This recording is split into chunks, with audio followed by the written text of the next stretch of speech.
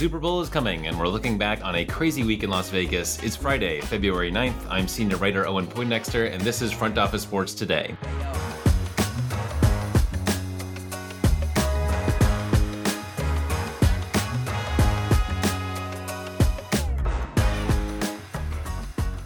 Yesterday, you heard Jim Nantz talk about Brent Musburger and what a legend he is in the broadcasting industry.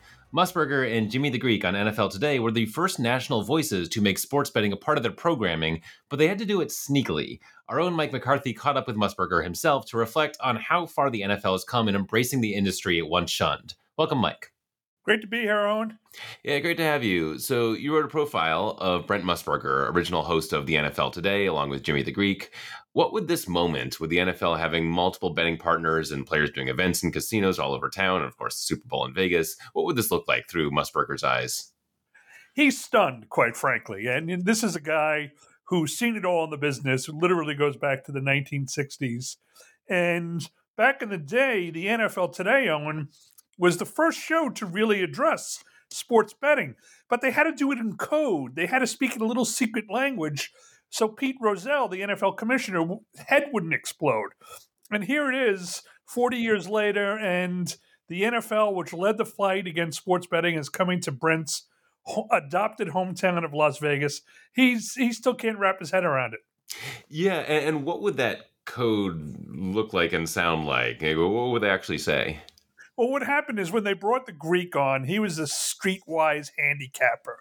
So instead of quoting point spreads directly, the Chiefs are favored by 5, the Greek would predict the final game score. He'd say, all right, the Chiefs are going to win 20-10. So gamblers immediately recognize if he was saying if the favorite or the underdogs were going to be covering the spread by the final score. You know, Brent would be there with a wink and a nod, and they go on their merry way. And in fact, the Greek segment became one of the most popular parts of the NFL Today because gambling, as we all know, helped build the NFL. People love to gamble. And you have this great line or this little section of your story about the line, you're looking live, where you see the wide shot of the stadium. And that I learned through your story actually dates back to, it has a gambling origin. It's hilarious, isn't it? And everything goes back to gambling. You know, Brent Musburger's line, "You are looking live," is one of the most famous in sports history, but it actually has its origin in betting, as you just said. What happened is a friend of one of the showrunners liked to bet the over and unders. And he told the showrunner, why don't you go and give us viewers a quick shot of the different fields so we can get a sense of the weather? If the weather was good or the weather was bad. So that led to Brent saying, you are looking live at Soldier Field in Chicago where the weather is blah, blah, blah. And a tradition was born. Yeah, it's fascinating. Do we have a sense of how big sports betting was in the 70s and 80s when this was going on? Well, it was huge even at the time, but it was all underground. You know, you had to do it through Tony Soprano and, you know, Booby Don, the bookie.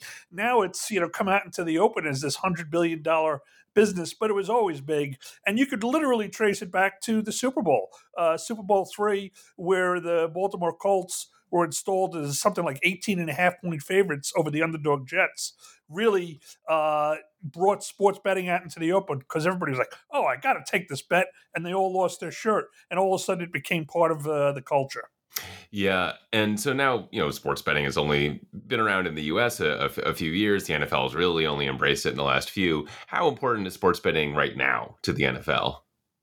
I think it's very important. It's particularly important because it helps them engage with younger consumers. All leagues are worried about a graying fan base, a graying TV audience. And the NFL research indicates that the people who bet on their games are younger and more technologically active. So it's very important for them to engage them to keep the younger fans coming in. And it also doesn't help that it's adding, you know, another couple of billions of dollars to their coffers. Almost every team now has a sports betting deal. The league has a exclusive sports betting deal with 3 gambling operators. So there's a lot of money to be had. Yeah, absolutely. Well, and now all the more so with the Super Bowl in Vegas. Mike McCarthy, thanks so much for joining us. Thank you.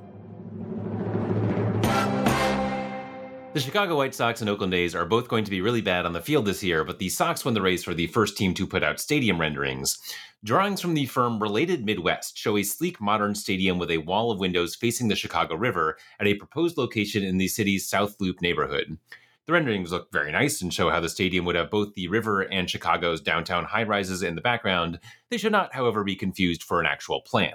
The team and the city are still in talks, but they have to come to terms on a new stadium before any of this gets too serious, and if the Sox want public money, that's going to get tricky. Related Midwest envisions the stadium as the centerpiece of a massive $7 billion 62-acre development called the 78, which is already in the works.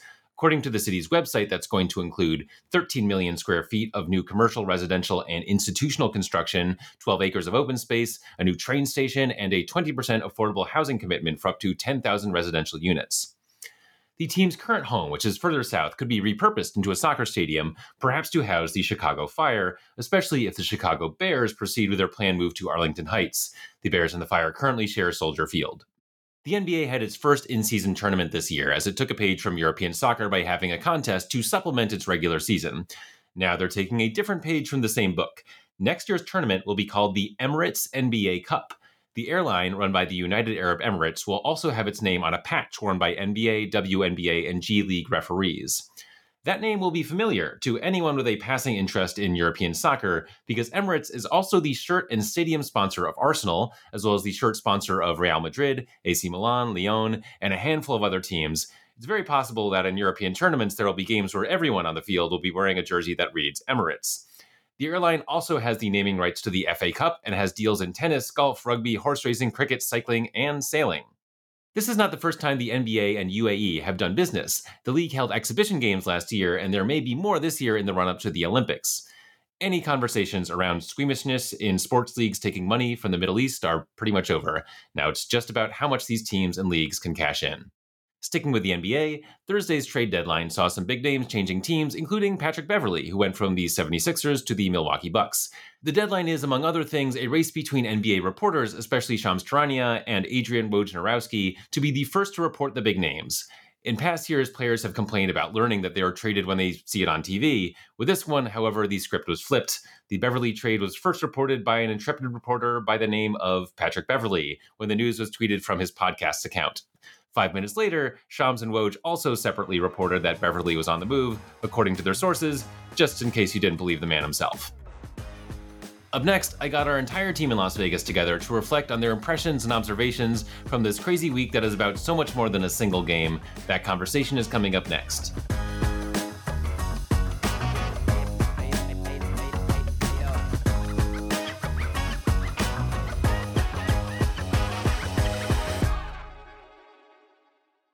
It's been a Super Bowl week like no other. Here to discuss is our entire team on the ground in Las Vegas. Welcome to the show, senior reporter AJ Perez. How's it going? Senior writer Mike McCarthy. A pleasure. Freelance writer Dan Kaplan. Hey, how are you? And director of social media making his podcast debut, Mason Bergen. A pleasure to be here, Owen. Thanks for having me. Yeah, it's can't believe we haven't had you on already. Let's start with you, Mason. Just give us a feel for the scene in Vegas. What's it been like just walking around on Super Bowl week? Yeah, it's unbelievable.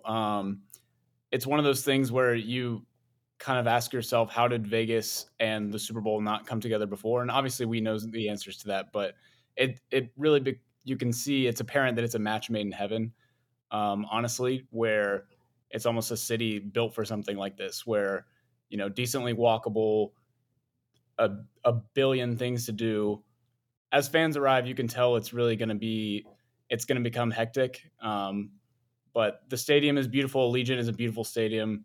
Got to be there opening night. I saw 60,000 is going to be the smallest capacity of any Super Bowl so far, but I can tell you that the field is unbelievable. The atmosphere. Opening night was loud. There were 23,000 fans at opening night on a week away from the Super Bowl, which kind of tells you what the actual game I feel like is going to be like. So yeah, excited to see it. Radio Row is one of my favorite places to be in sports. You truly are just doing laps around a hotel conference room, and you're turning your head and there's Puka Nakua, and Baker Mayfield just walked past me, and wow, there's Michael Penix and Roma Dunze, and one of those things where you just get to be around and take it all in. Yeah, it's just been weird this year. It's like yesterday trying to find Jim McMahon. And like I had like all of us, including Russ, our CFO, asking. I was like, if you see Jim McMahon, text me. I'm in the worker. I'll be running. So we're like, you they're there. The people you want to talk to sometimes you just can't find them. It's just too big. You're wandering around. And you're looking like So that's it can be a bit much on radio. And today's probably the biggest day. I think Mason. Thursday would be the biggest. So that's going to get even more wild today. Yeah, and Mike, things have been hectic enough that something finally managed to take your voice away. Well, what happens in Vegas stays in Vegas. It's been exhausting, but it's been a lot of fun. We're getting great reaction to our reporting, including your report with Mayor Goodman. Ton of feedback on that, Owen. And like Mason says, this place is lit. It seems to be built for a Super Bowl. My question is, do the people who really run Vegas, who are the casinos, want the Super Bowl? Because I know the NFL wants a Super Bowl because you have world-class entertainment, world-class hotels and restaurants. But do the casinos want all these people coming into town who don't go for spit on the gambling tables and drive away the big whales? So that's a big question for me. Yeah, it's an interesting one because I mean, obviously that was an issue with the Formula One Grand Prix. When I talked to the mayor, she said it was great for the casinos. Hotels were the rates were really up. They're at full capacity. The small businesses hated it because people aren't there to buy shoes or just do the things you do when you're just around town. What's that been like? And Dan, we'll bring you in here. Give us a sense of just like how Vegas has kind of absorbed the impact of however many tens of thousands of people are there. Well, we're going to see that in the next couple of days when Super Bowl week hits its peak, and Thursday night, Friday night, Saturday night. And I know before I came here, I talked to a number of people who are here for Formula One, and they described the pedestrian gridlock and that it was hard to get around. And then the strip was closed, the street itself, for the race. So that added to that problem. So we'll see what it looks like. I will say about is this good for Vegas or bad for Vegas? The boosters, the people on the host committee, they said on a call with the U.S. Chamber of Commerce that the average visitor here is spending $1,500 more on their trip than the typical week. Now, whether that's in the casinos, at the slot tables, as Mike was inferring it wasn't, that's a whole nother question about who wants the Super Bowl and who doesn't. Yeah, and what is kind of the distribution of action? We were saying, offline, like some places it's crazy, some places you can just walk around and it's like you wouldn't even know there's a Super Bowl there. So yeah, Mason, what's been your kind of your feel for how this is all distributing itself over the city? Yeah, absolutely. It's all kind of one. I mean, the Strip is obviously a place for everyone to be, and there's a good chance where there are people on the Strip that don't even necessarily know the Super Bowl is happening, or maybe they're just here. I will say that the connection between the Luxor, where the most of media are staying, and then Mandalay Bay, where everything is going on, is everything's buzzing between the two places. I would say Mandalay Bay, you step into and you're immediately in a flood of people. You feel like you're almost at an NFL game. Where yesterday, again, it was Wednesday afternoon, and I stepped out of Radio Row in the media center, and you walk upstairs, and there's just hordes of people walking down the hallway. And there are things like the Super Bowl experience, I think, are going on at the Mandalay Bay near the convention center and everything. But that's where it feels like everyone's concentrated. And then obviously we'll see people kind of congregate to the stadium the next couple of days. And I did see where yesterday they said, do not come to the stadium if you don't have a ticket. They're telling you to stay away. There's not going to be tailgating for people if you don't have a ticket. It's going to be something where they've got the entire perimeter of the property blocked off to people unless you have a ticket, which are running for upwards of $7,000. So, AJ, you've been chasing down. I imagine it's kind of hard to chase down stories amid the masses. But you've been reporting amid all this on some weird stuff going on with DraftKings. We actually hit this on the podcast recently, but they are currently trying to keep Michael Hermelin, an executive who went to Fanatics. The most recent reports are that they're trying to keep him out of the Super Bowl itself, where maybe he'd be going after some big clients.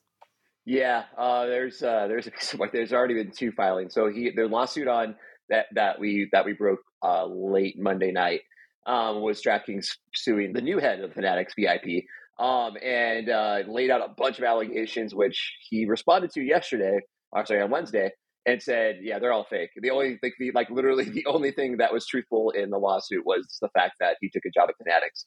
Everything else that was in the lawsuit. And now it's become a little back and forth now between a big betting company like DraftKings and a big company overall, Fanatics, who still has a small share in Sportsbook. They're trying to, obviously, they bought PointsBet last year. They're trying to expand out. They have about 14 states now. So, fewer than that's less than DraftKings and FanDuel have. So they're trying to make a splash, and Fanatics is, and I think they're getting a lot of publicity out of this guy they hired. The legal fight that's still ongoing, and it could even have a temporary TRO, temporary restraining order hearing before maybe even today or tomorrow. So we'll see. How much are you feeling the presence of gambling and of sports books in the gambling capital of the United States? Well, to get from the media hotel to the media center, you got to walk through 2 casinos. There's 3 slot machines in Radio Row. It's everywhere. It's overwhelming. I mean, from the moment you get off the plane at the airport, the gambling is just infused into everything.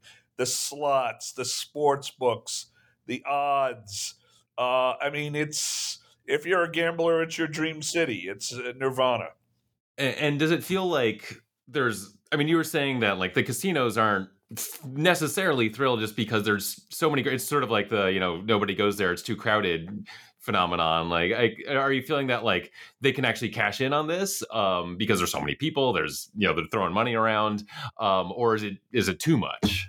That's what I heard from some Vegas business people yesterday, that the casinos want gamblers. They want what's called whales, the high rollers who come in for a week and they hit the tables and they drop thousands, sometimes millions of dollars. They don't want Joe and Susie from Kansas City who coming in here and look for the best barbecue sandwich, before they root for the Chiefs. You know what I mean? They don't go for spit at the tables. They don't gamble. They don't do any of that stuff.